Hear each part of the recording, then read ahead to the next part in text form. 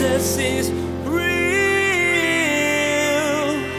There's power in your name. We find hope when we trust in your ways. We need you. And Jesus is real. We live in a day and age now where there's a whole lot of people who think that, it's demeaning for a woman to have children. And who needs a husband? Now, don't get me wrong. Women are not defined by childbearing or by their husbands. They are beautiful in God's sight on their own. But there's nothing worse than trying to deny the way that you were created. When you're trying to get someone out of a Christian cult, one of the tools used is to show how what they believe doesn't line up with the plain text of the Bible.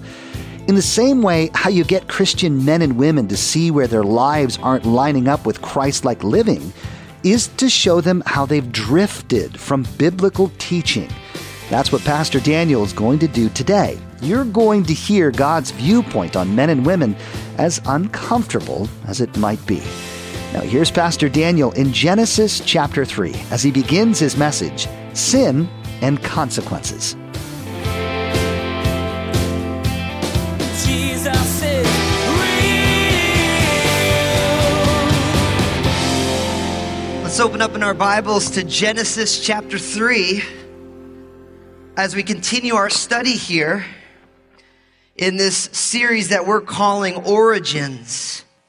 Now, we had to break up Genesis chapter 3 because there's so much in it, and it's so foundational for who we are as humans and for what we believe as Christians. And so we wanted to break this chapter in half. I have entitled today's message simply Sin and Consequences. And it was funny, on Facebook I had someone say, with a title like Sin and Consequences, maybe I shouldn't come. And I can relate to the sentiment, really, because it's kind of like, oh man. But the reality is that sin has consequences.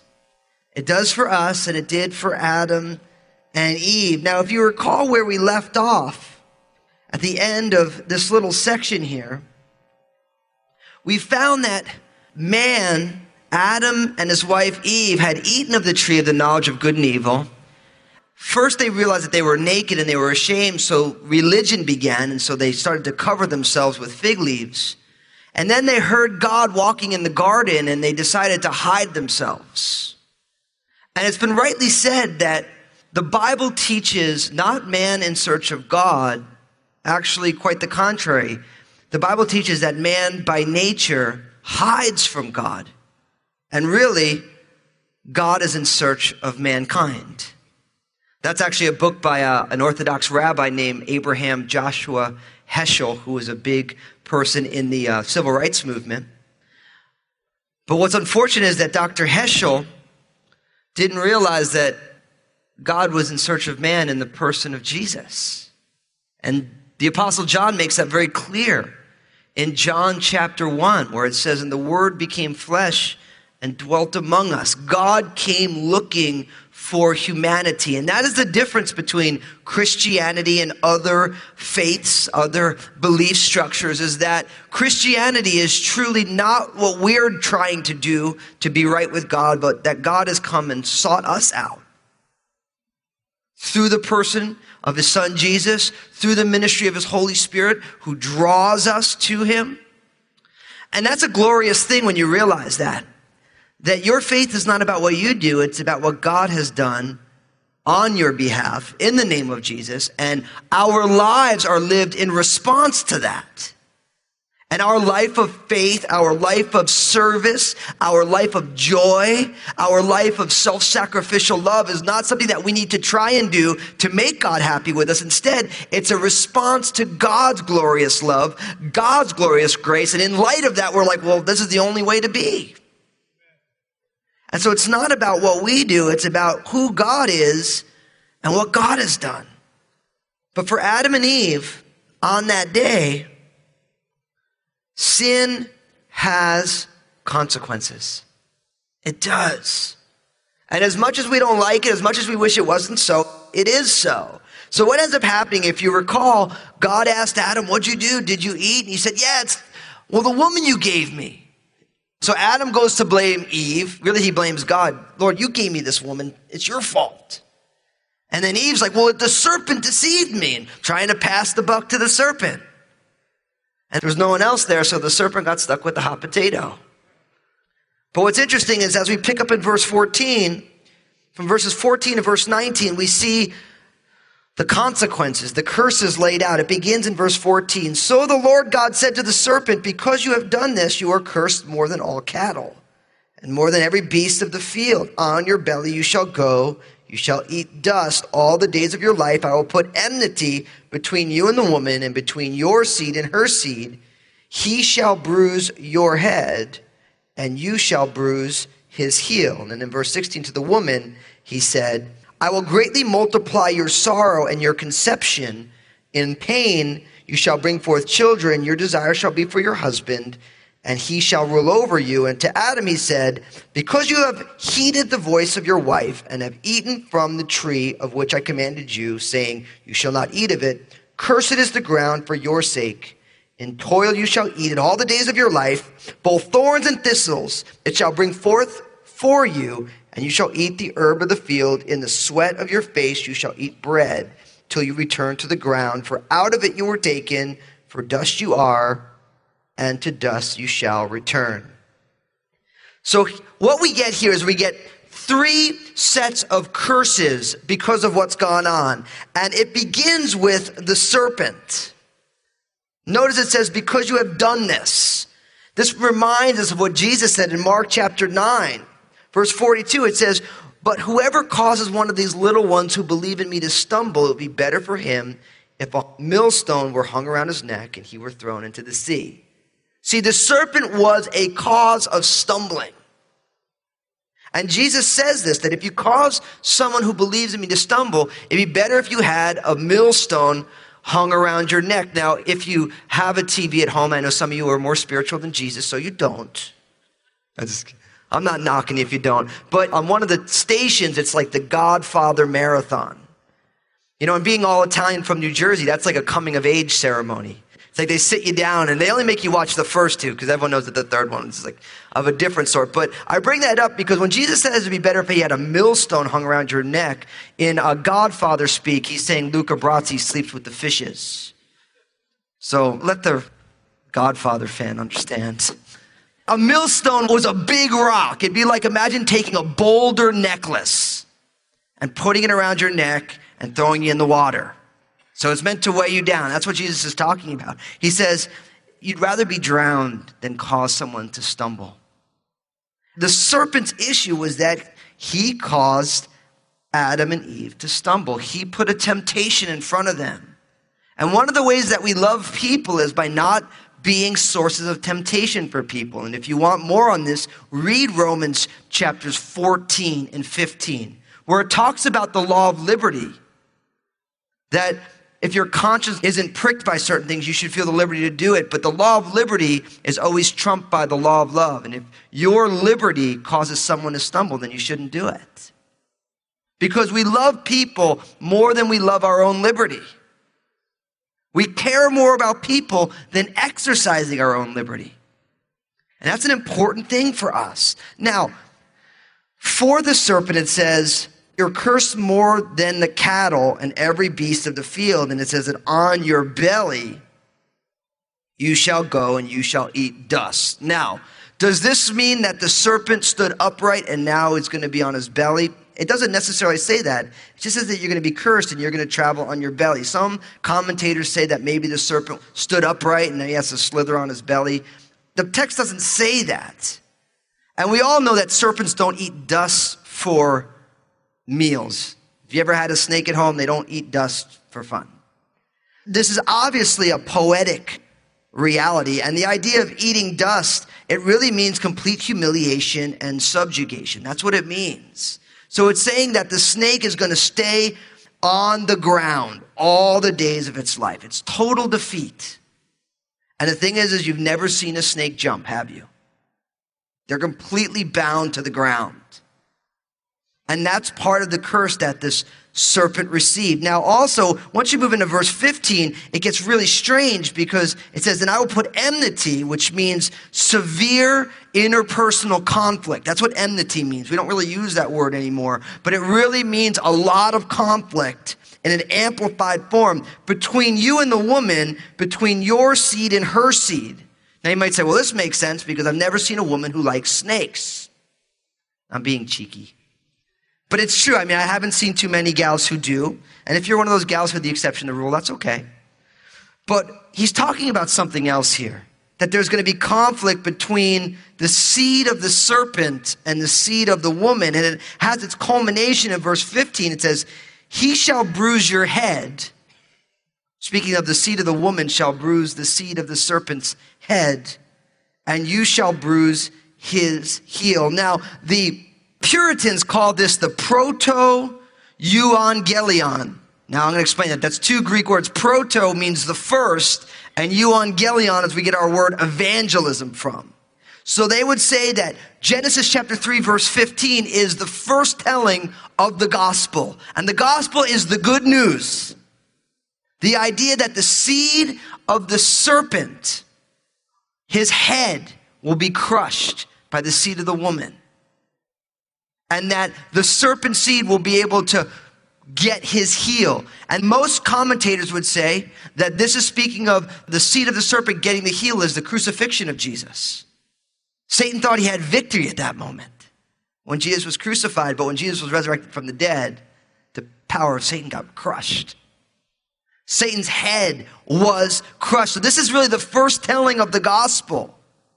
And it's interesting that in Galatians chapter 3 and in Galatians chapter 4, the Apostle Paul goes through a lot of pains to talk about Jesus as the seed. It's actually, the Greek word is the word sperma, which we get our word sperm from. So it's the offspring of the woman is going to crush the head of the offspring of the serpent.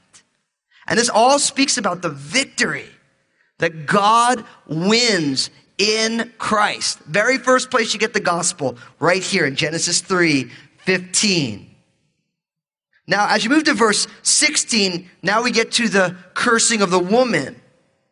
And this is rough. I'll be honest with you. When you read these things, you're like, man, this is not fun. It's interesting that the woman and her husband were to have enjoyed the blessing of children. We get that in Genesis 1:28. And a harmonious partnership in marriage, which you got in chapter 2. And the judgment relates precisely to these 2 points. What woman once had as a blessing to be married and to have children now becomes tainted by the curse.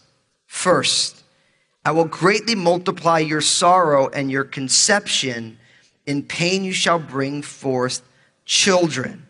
So a great blessing for a woman is to bear children. Now, I have to say this because we live in a day and age where for long stretches of human history, women were happy that they could bear children and that they were happy that they could be married. That was a good thing. We live in a day and age now where there's a whole lot of people who think that, it's demeaning for a woman to have children.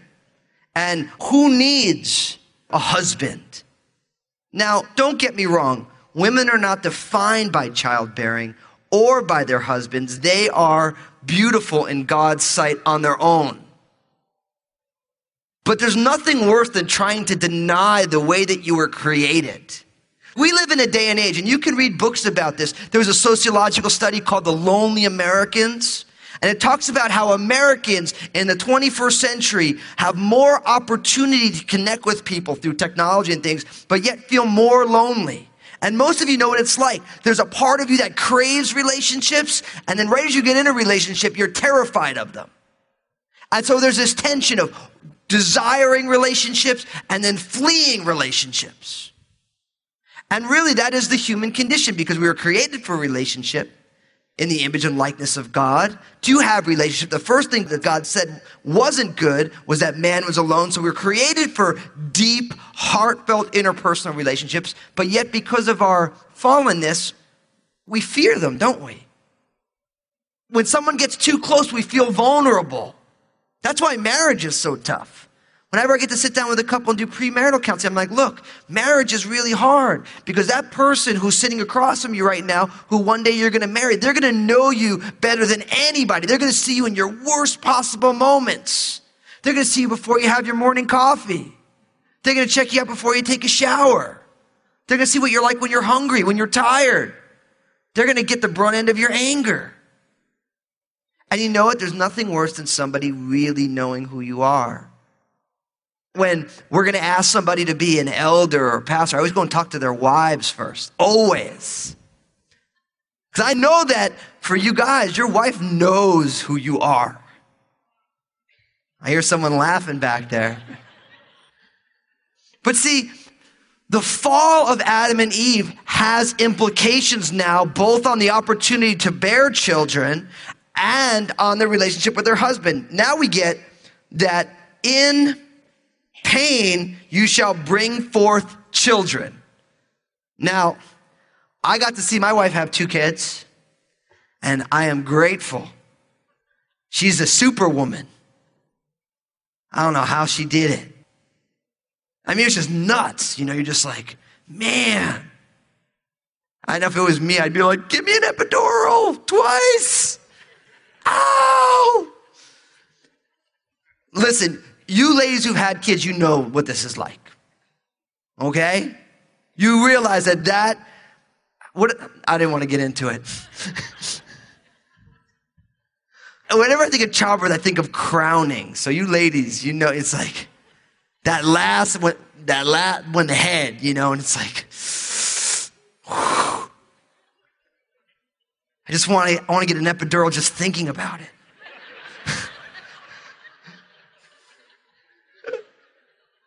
Thank God for epidurals, though. I know, listen, some of you ladies are really like, you're like, man, I ain't gonna take no drugs, you know? I actually have a great video of, I can't even tell the story, forget it.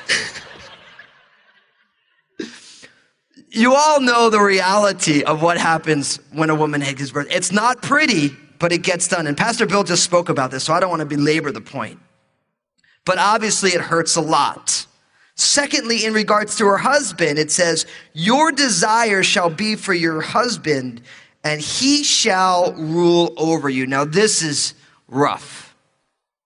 What it says is that a woman's urge or her desire, her passion is going to be for her husband, but yet he will have a place of authority. Now, this is a fascinating concept, and I honestly could take 2 weeks in just exploring what this means. The reality is this, is most of you gals, now I have to say most because there's always exceptions to the rule, but most women would tell you, if they're really being honest, they'll tell you that in regards to their spouse, there is always a type of an insecurity that exists there.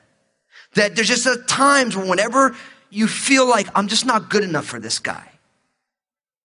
And most of you women, you know what that's like. I shared it with the Marrieds Fellowship. There's this great thing where it shows this picture, and the guy's sitting on one edge of the couch. He's kind of staring off into space. And the gal's sitting on the other edge. She looks very concerned. And it shows her diary and his diary. Now, we know it's not real because guys don't have diaries, but you can roll with it. And her diary says, you know, he showed up late for our dinner. And he just seemed really distracted. I wonder if he was thinking about somebody else. And, you know, and there's this whole big thing of this insecurity. It's like 3 paragraphs. And she's like, and then he came home and he didn't have anything to say. And then he just went to bed. And I cried myself to sleep. That was her diary. It was this whole big thing. And then his diary is, the motorcycle can't start. I can't figure out why. Those of you who are married, you know what that's like, right?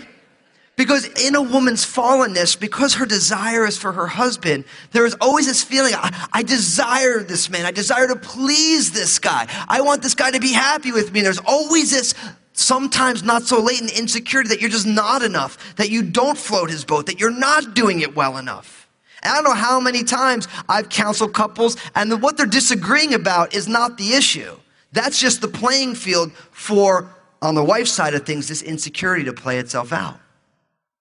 So I always tell women when they start talking about it, I'm like, listen, you have to realize that your husband is not wired. Because most guys, a woman's like, I'm concerned about our relationship. He's like, our relationship is just fine. I don't understand why she's so freaked out. Because of this. One of the curses of the fall for women is that they are desiring unity and happiness in their marriage, and there's a fear because of this desire that they're not good enough. Now also, of course, in regards to gender roles in marriage, the idea of male headship, and that's a long discussion, and I don't have time to do it. But there is a lot of discussion about women desiring the position of headship that God has given to your husbands. Now, I need to say this. If you look at Ephesians chapter 5 and you look at male and female roles, husband and wife roles, most people say, well, the Apostle Paul is sexist. The Bible is sexist. And you know what? I agree. Because Paul is anti-male. I'm serious. You women got it easy. It says, wives, submit to your husbands. It says, husbands, love your wives and give up your lives for them. So if you have the option A, submit. Option B, die. Which one would you choose? Submission, please. I'll keep my life. I'll submit. Now, I need to say this. You don't submit to your husband, you ladies. You submit to Jesus and your husband gets the benefit. Your submission is not to your husband. It's to the Lord. And your husband gets the benefit. You guys, you don't die for your wife. You die for Jesus for your wife. We do it as unto the Lord and our spouses get the benefit. That's the biblical way that marriage functions. If you want to know more about this, come to our marrieds event. Come to our marriage ministry. We're going to have a good time exploring what it means to be in a godly marriage. And I get to lead that ministry, and I'm happy about that because, as they say, those who can't do, teach.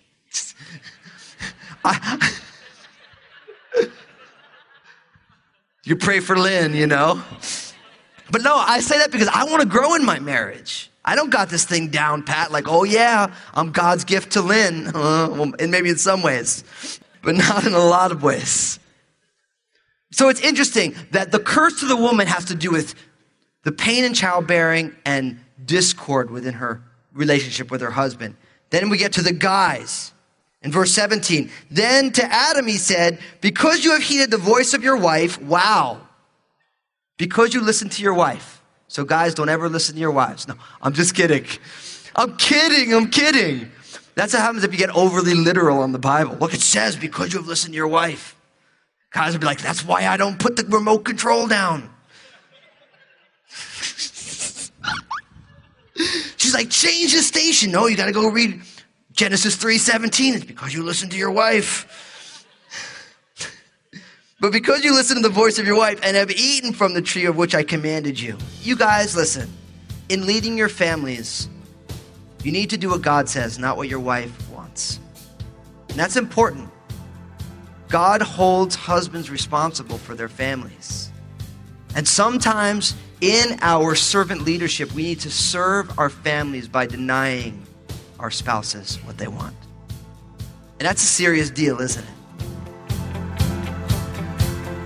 Jesus is real. Things were going so well for the man and the woman, weren't they? And then boom, Adam and Eve made a choice. The consequences remain with us today. All of the ills of people and society today have resulted from their decision to distrust and disobey God. And as Pastor Daniel shared, their sin cost a life, too. Not Jesus' life, at least not yet, but an animal. One of God's living, perfect creatures died for Adam and Eve to have proper covering. Everyone needs a little encouragement to get through their day, and we have a way to provide that for you. Pastor Daniel has some excellent advice, truth, and love to share in his 2-minute messages available on Facebook, Instagram, and Twitter. Just go to JesusIsRealRadio.com and click on the social media links to find them. You won't be disappointed, and your day just might get a little brighter. Hey everybody, this is Pastor Daniel Fusco from Jesus is Real Radio. I'm so excited about what Jesus is doing through this ministry to change lives and restore His people. Would you consider partnering with us as we continue to share the message of Jesus here on Jesus is Real Radio? You can find out more and donate securely online at JesusIsRealRadio.com. Thank you for prayerfully considering this. Make sure to tune in again as Pastor Daniel continues his teaching, Sin and Consequences, where you'll hear more of the aftermath of Adam and Eve's disobedience toward God. Pastor Daniel is going to talk about the breaking of the perfect order that God set up. We'll be shown by the things that men and women have to deal with today in their relationships with each other as well as with God. There's more to come from Pastor Daniel's series called Origins. Please glance at the clock right now and make plans to join us again for another edition of Jesus is Real Radio.